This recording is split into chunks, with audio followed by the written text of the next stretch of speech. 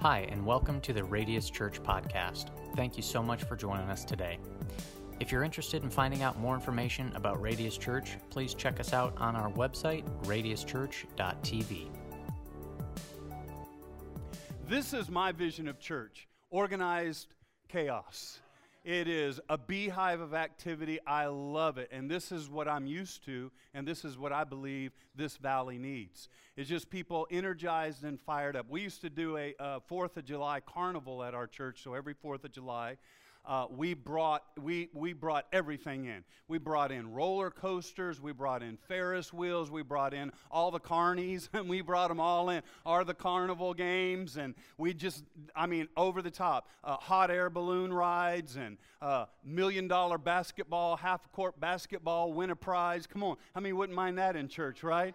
That would increase your prayer life. How many know what I'm saying, right? And so we would do it all, and we'd have the fire department and the police department there so the kids could see the fire department and the police department. They get to hold the water hose. We bring in petting zoos, and because I believe church ought to be fun. A couple of you believe me, all right? And so one year, the police department, they brought these goggles, and I don't know what the scientific name is for them, but they were to simulate that you were drunk. Has anybody ever heard of these goggles? Has anybody ever tried a pair on?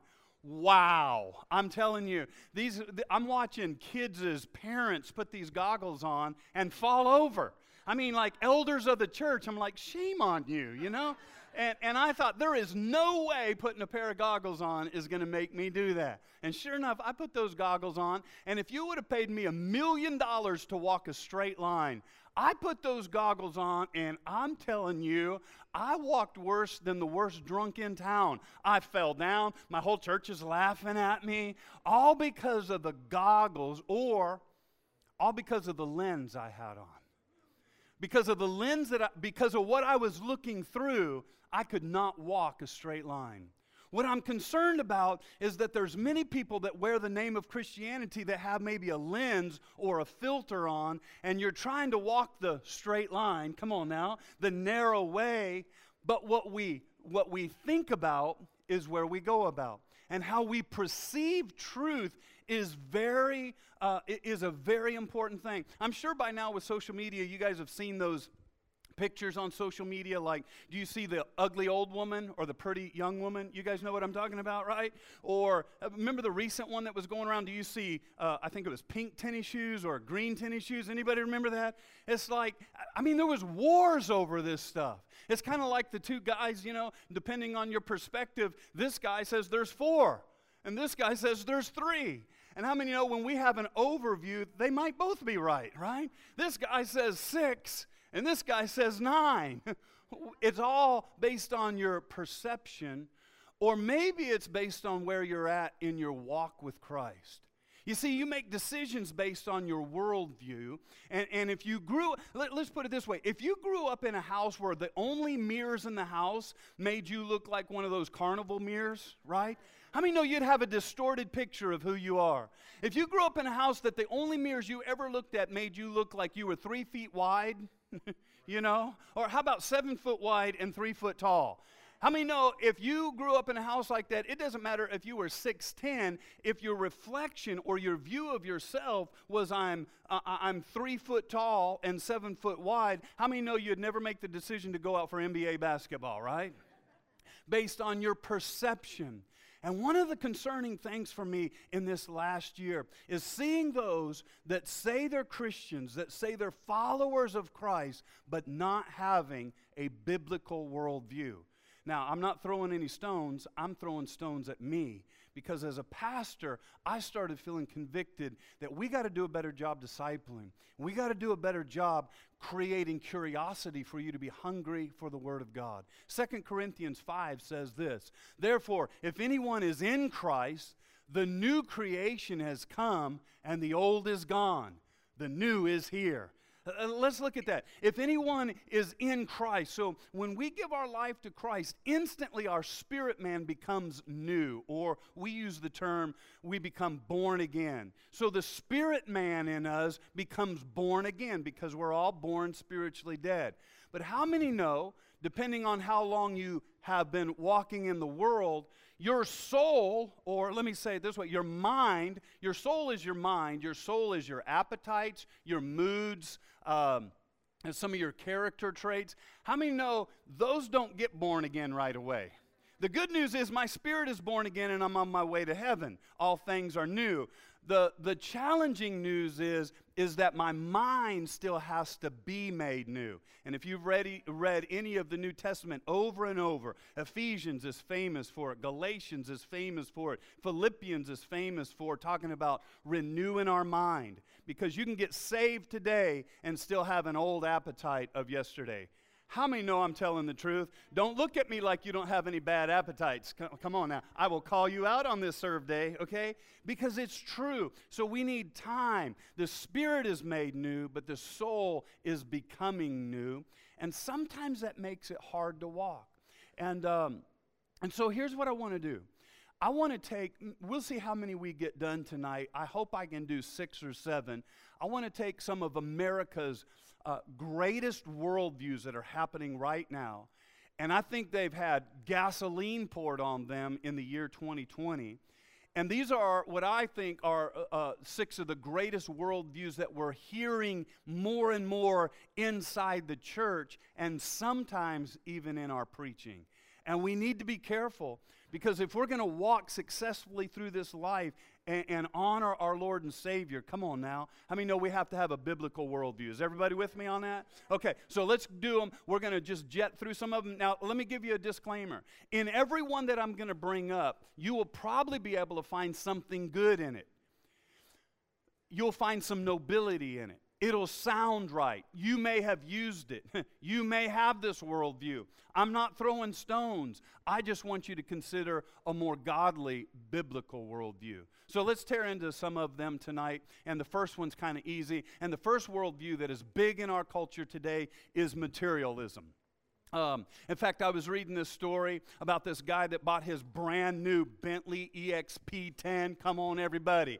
How many ever dreamed of that? Some of you don't even know what that is, right? Just give me my truck. All right, yeah. And he pulls into this gas station to get gas, and a truck driver comes through, and he pulls in too close, and the guy had left his door open, and he hits the door of his brand new Bentley, rips the door right off.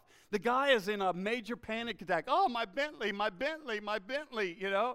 And a bystander sees him and says, yeah, but he ripped off your arm in the process of ripping off the door. The guy looks down at his bloody arm on the ground and says, oh no, my Rolex, my Rolex, my Rolex. How many know this guy had his priorities wrong, right, everybody? But sometimes that's what I hear as a mantra. So I want to give you a mantra of each one of these individuals or these types of thinking. And the mantra of the materialist is this. It's that the only thing that matters in life is the acquisition of things. Now, none of us would say that. But I wonder sometimes if our behavior doesn't say that's what our worldview is. Because I know good Christians that have a materialistic worldview, and they can't come to church on a Sunday because they're too busy trying to acquire the things that they think are important. How many know what we're acquiring right now, the Word of God, is more important than anything else we can acquire, right, everybody? I know Christians that can't give to the work of God. I can preach this today because you guys have given thousands of dollars to make this weekend happen. But I know Christians, I know churches that can't do a weekend like this because they have a materialistic worldview, and it's all about what we can get, and it's not about what we can give. Come on, are you guys hearing me? Materialists say that I believe in life and I believe in liberty and the purchase of happiness, right? Matthew, though, says this in Matthew chapter number 6. Matthew chapter 6 says it this way. He says, lay for you. We got Matthew chapter number 6? Oh, we don't. Okay, well, let me read it to you then, all right, everybody? Because I have the Word of God memorized, I'm going to quote it to you right now. How many believe I can do it? And I have cheat notes on the back. All right, here we go. Jesus said this, do not store up for yourselves treasures on earth. Well, what does that mean? It means that shouldn't be, we're not talking about the amount of blessings or the amount of material things. We're talking about our attitude toward it. See, there's nothing wrong with having things, but how many know there's something wrong with things having you? And so what Jesus is saying, look, don't worry about acquiring all that. It's okay to have it, but don't make that your priority. He goes on to say, store for yourselves treasures in heaven. Some of us didn't even know that's a possibility. But do you know when you invest here on earth for eternal things, you're investing in setting treasures aside in heaven? When you help us buy shoes and you help us buy groceries and you give to the work of God so we can do weekends like this, that's how you lay for yourselves treasures in heaven. Come on, are you guys tired from the day of working, or can I get an amen in this house today, right? All right, now let me tell you a quick story. I was telling this story to somebody today as we were talking. We were just young in ministry, and in fact, it was Patty's very first Mother's Day, and I wanted to do something significant. And Jake was just a little toddler, and we went to some store, and I bought Patty this dress, because back in those days, we had to wear a suit and tie and dress to church all the time. And she was going to church for her first Mother's Day with Jake, and I went out and I bought her this dress. And in those days, we didn't have any money, and I had saved, and I spent $104 by the time I paid taxes on her, a brand new Mother's Day dress to wear on her very first Mother's Day to church. Woo! I thought I was the man, all right? And so she wore that dress to church, and then a week later, we went back to church, and we had a missionary there. And the missionary was from somewhere in South America. And at the end of the service, some of you might be used to this custom, they took an offering for the mission work and the missionary. And I reached in my pocket, and I had a $20 bill, and I felt pretty good that I was going to give a $20 bill. And I felt God convict me right away.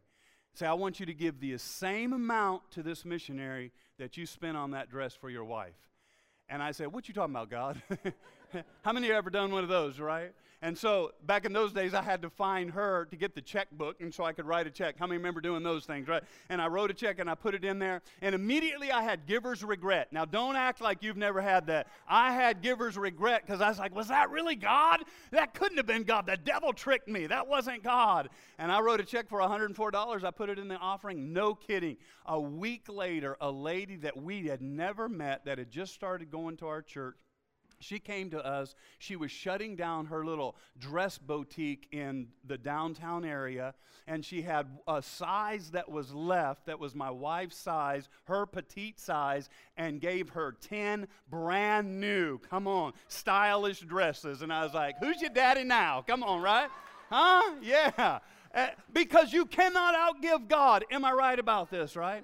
The second worldview that is very popular in our culture today is individualism. Now, remember, I said there's some good in all of these, but we got to make sure that we don't substitute God's word for what is good. If you're raising children, I think we ought to raise our kids to have some level of individualism. But that's not the end goal. How many know what I'm saying, right? The mantra of the individualist in today's culture would say something. Now, don't give yourself away if you've said this, but it's really a popular phrase right now. The mantra of the individualists say, you just do you. How many's heard this? Come on, you just do you. You just do you.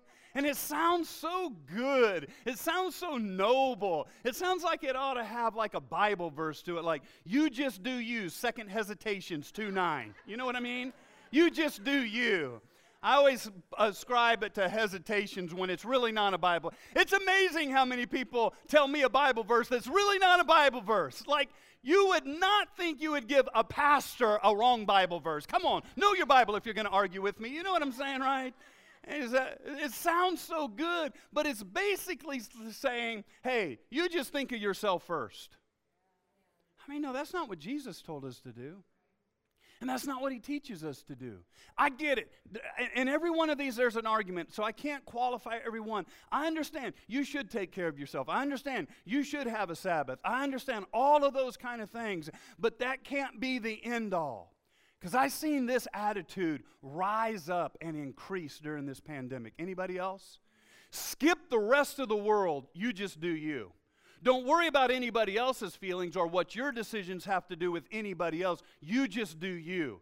And it sounds good, but that's not what Jesus taught us. It says, I don't care how I make you feel. I'm going to do me. Ooh. But the Bible's worldview says things like this. Let me just throw a few out. The Bible's worldview says, do nothing out of selfish ambition. Let's just all go back to Christianity 101, because I don't know that I got this verse down. Do nothing out of selfish ambition or vain conceit. Rather, in humility, what? Value others above yourself. How about Matthew 6:33 that we use around here all the time? But seek what? First the kingdom of God. Not first you, first the kingdom of God. And then God will take care of all the other things. Or how about Matthew chapter 16, verse number 25 that says, for whoever wants to save their life must be willing to lose their life. Come on, we got to give our life away, but whoever loses their life for me will find it. There's a lot of people in red shirts today that worked hard or had red shirts on that worked hard. And how many of you that came and you served this weekend so far, you'd say, I feel more alive, though I'm more tired than I've been in a month. Right? Because there's something supernatural when you start giving your life for something bigger to help others. There's something supernatural that happens in your life. Number 3, the third worldview that is really popular in our culture today is hedonism. And hedonism, the mantra for this is, if it feels good, do it. You deserve a break today. You know what I mean? It's all about your pleasure. And I've met people that their only life goal is to work really hard. Man, I'm going to work really hard, and I can't wait till Friday. I'm going to party hard come Friday. Hedonism. It's all about pleasure. It's all about seeking the next thrill. It's all about the pleasure you get out of it. There's nothing in it about dying to self. I've met people that their only goal is to make enough money so they can retire and sit back and enjoy life and make zero contribution. Just playing shuffleboard. You know, I mean, come on now. How many know there's got to be more to life than just retiring and doing nothing? Retire and fulfill your purpose. And that's why I love families in our church. I've seen them here today. Rich and Joyce and Yvette and Ron. Grandmas and grandpas in here serving God at the door, greeting at the door, serving on the dream team because there's something bigger to live for. Come on, everybody, right? Hedonism just says you do what you want to do. Now, I'm going to get personal. I'm going to get in your business a little bit, so buckle up, plug your ears, leave, whatever you need to do. But listen, friends, hedonism is the reason that it's all about what I get out of the deal. It says I'm going to live with my partner outside of marriage because it's what I want to do. It says I'm going to have sex outside of marriage because it's the pleasure that I'm looking for, not what the Word of God says. See, do we have a hedonistic worldview or do we have a biblical worldview? Oh, but Ken, the Bible, it's so out of date and out of touch. Come on, I ask you again. Are you after your own pleasure or are you out to please God? Woo, it got quiet up in here. Please amen me online. Give me a thumbs up. Give me an amen. Give me a salsa dancer. Do something. Let me know you're with me, right? Here's what Proverbs 21:7 says. Proverbs 21:7 says, you're addicted to thrills. It's all about what you want. It's all about the thrills of life. What an empty life. That's what, and by the way, Solomon, the smartest man that's ever lived, wrote this verse. The pursuit of pleasure is never satisfied. How many of you ever like, man, I'm going after my thing, and you got your thing, and it's like, yeah, but I want it again. Because Jesus said, if you drink of this well, you'll thirst again. You'll just keep being thirsty for it over and over and over again. John chapter 10, verse number 10 says, the thief comes only to steal, kill, and destroy. But I've come that you may have life. There's a whole lot of people looking to fulfill that emptiness in them and looking for life. And all the while, Jesus says, I've come to give you life. Are you guys still with me? Yeah. Okay, let's do another one. Let's do, what number am I on? Number 4? Number 4. Oh, pragmatism. All right? Pragmatism, their mantra is whatever works for you. So what works for me might not work for you. So there's all kind of different roads as long as you're being true to yourself. Whatever works for you.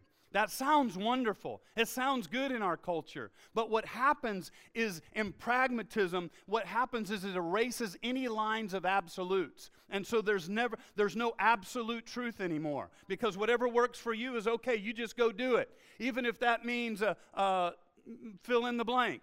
If it works for you, that doesn't work for me. But at the same time, what works for you might not work for me, and we still have to have this thing called society. Come on, everybody.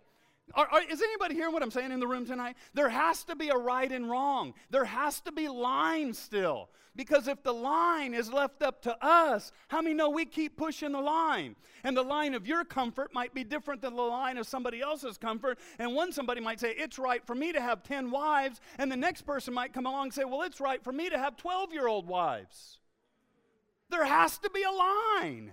There has to be an absolute. Come on now. Pragmatists are saying right now, it's big in our culture right now, because pragmatists are saying that the only thing wrong with our culture is those that are saying that there is something wrong with our culture. In other words, policemen now are the bad guys.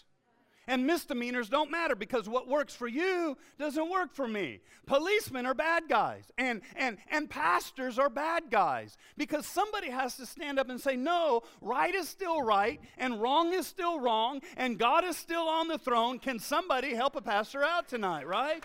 There has to be that. We still have to have society. Proverbs 14, verse number 12 says it this way. It says, there is a way that appears to be right.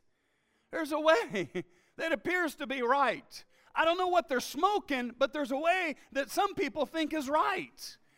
And but in the end, it leads to death, right? See, here's the thing. You could say, I don't believe in the laws of gravity. I just don't believe in it. I don't believe in the absolute law of gravity, just like I don't believe in the absolute laws or word of God. Okay, let's go to the Empire State Building. And you jump out. I'll stick my head out somewhere around the 15th floor and ask you, hey, how's it going? Oh, it's going good so far. Yeah, of course it is. And that's what pragmatists are saying. Hey, it's working for me so far, but there is an end. Come on now, right? The ground is getting closer, everybody. There is a price to pay. Number 5, the fifth big worldview that's happening in our culture today is naturalism. Now, this used to be the atheists, but we're not allowed to call them atheists anymore. When I was a kid, they were atheists. Now they're naturalism or naturalists, all right? And so their mantra is that God doesn't exist. This is big in our culture. This is big in our state.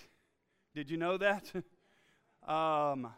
There are fewer believers in Washington and Oregon than in any other state in the Union. There are more naturalism worldviews than in any other states in the Union. Whoa. Yeah. I've kind of found, though, that atheists or naturalism, they're kind of hypocritical because they're the very ones that are out picketing when social injustice happens. Now, I'm not for social injustice. Please follow this, and please don't take it out of context. If you don't believe in God, but you're holding a picket sign because there's social injustice, my question is, what higher power are you appealing to that something isn't right?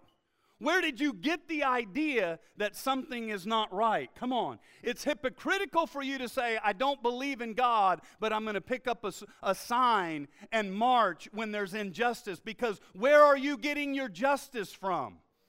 Come on, everybody. I got to love my neighbor. Yeah, where'd you get that from? It's called the Bible. It's called a biblical worldview. Come on, is anybody hearing that today? All right. Let's see. Well, I'm going to skip my video, guys, all right? Let's go to number 6. Number 6 is, this is another big one in our culture today. Number 6 is humanism. Humanism, their mantra is, you are your own God. Now, we wouldn't necessarily say it that way, but it would come out really sweet sounding like, you have everything you need inside of you to conquer the world. No, I don't. And no, you don't. That's why we need Jesus inside of here. Because I already tried it without Jesus and I screwed up. Can anybody relate, right? And so humanism, And I'm all for self-helps. I've taught self-helps. I've gone and done leadership. I'm all about self-improvement. But we need something more than self-improvement. I think you should try. I think I should try to self-improve. But there comes a time when I come to an end in myself, and I need a supernatural, superior to my natural me, to get to the next level. Come on, right, everybody? Okay. I need God, in other words. And really, this whole humanism kind of theology, it started way back in the garden. How many remember when the devil came to Eve and says, no, it's okay for you to eat that fruit. God's just afraid that you'll be like him. God's afraid that you will be like him. Like him, not in character, but you will be like a God, like him. And that's where it all started, humanism. Let's do the last one today. Let's do theism. This is the worldview I want you to have. It's a theism worldview. The mantra of theistic or theism is God created us for a purpose. It's almost what I preach every single weekend. God created you for a purpose. And you know what? Some of you felt it this weekend. When you serve somebody, when they were putting shoes on people today, as they're getting ready, as you work to serve someone else, that's part of who God called you to be. That's why you feel fired up. Something happens inside of you that no drug, no money, no car, no promotion, nothing else will do for you the same thing that walking in a greater purpose, bigger than yourself, will do in your life. That's a biblical worldview, and I think we need a little more of it. Can I get an amen on that, right? Colossians says it this way. I've been studying the book of Colossians. The first chapter of Colossians is absolutely out of control. It talks about the supremacy of who Jesus is. It says, for in him all things were created, things in heaven and on earth, visible and invisible, whether thrones or powers or rulers or authorities, all things have been created through him and for him. Check this out. Did you know 62% of Americans right now in 2020, they did a survey. First of all, the only Americans in all of our nation, the only ones that reported an increase in their emotions, in emotional stability, no matter if they were rich or poor, Republican, Democrat, did not matter. Didn't matter the color of skin. The only people in all of America in 2020 that reported a healthier emotional life was those that attended church in one way or another every single weekend, to be reminded of a biblical worldview. Otherwise, you start looking at the world through the lens of the news, through the lens of politics, through the lens of pandemics. Come on, everybody. Through the lens, right? Am I right? So 62% of Americans in 2020 were surveyed, and 62% of Americans said that they are deeply spiritual. Of course, I want to ask a bunch of questions behind that, like what kind of spirit? You know what I'm saying? But 62% of Americans said they're deeply spiritual. Here's the thing that worries me. What concerns me greatly is only 16% of Americans make decisions based on biblical worldviews. And we have way more than 16% that attend church on Sundays. So how do we sit in church? How do we get run over by the grace train of Jesus? How do we get saved by the good news of the gospel, yet we don't believe or don't have a biblical worldview? 16% of our country has a biblical worldview. Wow. That means the rest of the decisions are based on someone else, some opinion, some background, some lie, some news report. Come on, everybody, right? I'm going to do based on one of these other great worldviews that's in our nation right now. And we wonder, why do we keep making wrong decisions? Why do I keep hooking up with the wrong woman or the wrong guy? Or how come I always end up in the wrong? Well, maybe our worldview needs to come in contact. The Bible says, be renewed in the spirit of our mind. We get a new worldview as we change our mind. Our spirit is saved, but how many know our mind has to be renewed? And I don't know about you, but my mind does not satisfy with being renewed one time. I need to read the Word of God. I need the Word preached to me over and over and over. Come on, everybody. Because the world is pounding other worldviews in me. What you believe, listen, let me give you this. You get your worldview from 4 primary places. From your parents, from school, from the media, and through church. That's your 4 primary things. I didn't make that up. That's a national study, okay? So watch this. How many hours do your kids attend school? How many hours do your kids either watch TV or they're on social media? How many hours, come on, are you spending with them?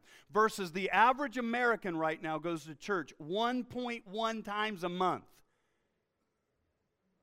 That's some scary stuff. Because they're on social media an average of 4.5 hours a day. Children. They're in a school that's not teaching them about God. Children. I hope they're with parents that are teaching them. But come on, we need a community of believers that have a worldview if we have a hope for the future generation loving Jesus. Come on, somebody, right? All right. Now, here's why I'm making such a big deal out of this, because I've seen during this pandemic, Christians going crazy because of our worldviews. We got to have a biblical worldview. We as a church are committed. We're going to do a better job discipling and helping you know the Word of God, where you make good decisions in your marriage, good decisions in raising your kids, good decisions in your finances. And so those are some of the major goals that are before us as a church, because we want you to have a biblical worldview. Let me end by saying this. What you believe matters because, number one, what you believe shapes your life. What you believe shapes your life. What you believe determines the behavior you have. Behavior starts in here. So what I believe in here determines what's going to end up coming on the outside. Okay? Belief also creates or solves problems. So based on how many of you seen somebody read something in the news and they overreact? Come on, don't you even not raise your hand, right? All right. So they have a different worldview. When I see the news, I got to make sure that I see it through the lens of the Word of God, because I either create problems through my worldview or I solve problems through my worldview. Hello, somebody, right? Okay, and number 4 is God wants to use you to help others, but you can't help others if you're on the if you're on the train too. Come on now. There's got to be somebody that has a biblical worldview that can talk the sky is falling, chicken little people down. All right? Okay. Number 5 is belief determines our actions, and actions determine the results. You are where you are today in life based on the worldviews that you have. Let me end with this. Let me throw these 4 things at you. I've been going fast. Are you getting anything out of this? Okay, let me give you these, and then we're on our way to eat tacos. What? Okay, here we go. Let me give you 4 things just to consider to start changing some worldview. It's all right here. Okay, 2 Corinthians 10 might be a great verse to read. We tear down strongholds. We tear down imagination. We tear down the way we think. Okay, so let me give you a couple. I think I have them up here. Number 1 is learn the truth. If you don't know where to read the Bible, go to our webpage. There it is, radiuschurch.tv, and jump on our Bible reading program. We're reading through the New Testament together every single year. In January, we start in Matthew, and we go through the whole thing. Jump in it tomorrow and start being committed to reading the Word of God. 3 minutes a day, and you'll have a chapter a day read. And say, it doesn't make sense. That doesn't even matter. Don't even try to make sense of it right now. Just let it get in your spirit, and let the Holy Spirit start interpreting it to you. You get the discipline down and see if God doesn't start giving you revelation. Come on now, all right? So learn the truth. Number 2, but the second thing is you got to discern the truth. But you can't discern the truth in life unless you know what the truth is. Have you ever been at a crossroads and you're wondering, what should I do, huh? And it sounds good. You just do you. If you don't have a biblical worldview, that's what you're going to do. And so far in life, you just doing you has got you in trouble. You having a pragmatic worldview has got you hooked up with the wrong woman or man. How many know what I'm saying, right? So maybe I ought to discern the truth, but I can't discern the truth unless I learn the truth. Right? 1 John says it this way. Dear friends, do not believe every spirit. Don't believe every voice. Don't believe every Christian.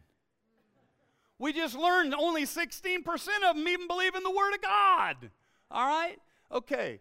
But test the spirits and see whether they are from God, because many false prophets have gone out into the world. Many, okay? They all got the little fish on the back of their card. Just because they do doesn't mean you ought to follow them. All right, everybody? Okay. Just because you have a fish doesn't mean you're a false prophet either. All right, just clear that up. Number 3, turn from the world. Quit looking to the world for the answers. The world doesn't have the answers. The Word of God does. The people of God that you're doing life with, you've got to start investing in the relationships that will help you when you're in trouble. Invest in a friendship now so that when you're in trouble, you have someone you can trust on that road, right? Romans 12:2 says it this way. I didn't write it down. But don't be conformed of this world, but be transformed. How many know the rest of it? By the renewing of your minds. Don't be conformed to the world. Be transformed, which is a fancy word for discipled, through the renewing of your mind. Okay? Yeah, the good news is you gave your life to Christ and you're on your way to heaven. The bad news is you have no biblical worldview. Okay? I'm not saying you. I'm saying the people you know. Okay? All right. So turn from this world. And then the last one is number 4. Number 4 is concern yourselves with God's plan. Man, I'm telling you, one thing that was frustrating for me as a leader is seeing so many people wrapped up in what was happening in the world. And I'm not saying we ought to bury our head in the sand, but maybe God has a plan. Maybe what the devil meant for bad, maybe God's bigger. Maybe this isn't like, can I just tell you, this is not like one superhero against a villain. This is not like Superman against Kryptonite, somebody. Come on. This isn't Batman versus the Joker. This is God, the master of the universe, against the devil that he kicked out of heaven, and greater is he that is in me than he that is in the world. This is God. Be concerned with God's plan. Okay? Concern yourself. God, what do you want me to do? If everyone's going right, do you want me to go that way? If everyone right now is, as a church, is inward looking, should we be a church that's outward looking? Come on. Concern yourself with God's plan. Ladies and gentlemen, I got 2 minutes left. I'm going to dance. What? Come on, everybody, right? Come on, I'm going to end right there. You know, I really expected a lot better applause than that. I really do. But that's okay. My feelings aren't hurt. Let's go have tacos. Would you stand with me all over this place?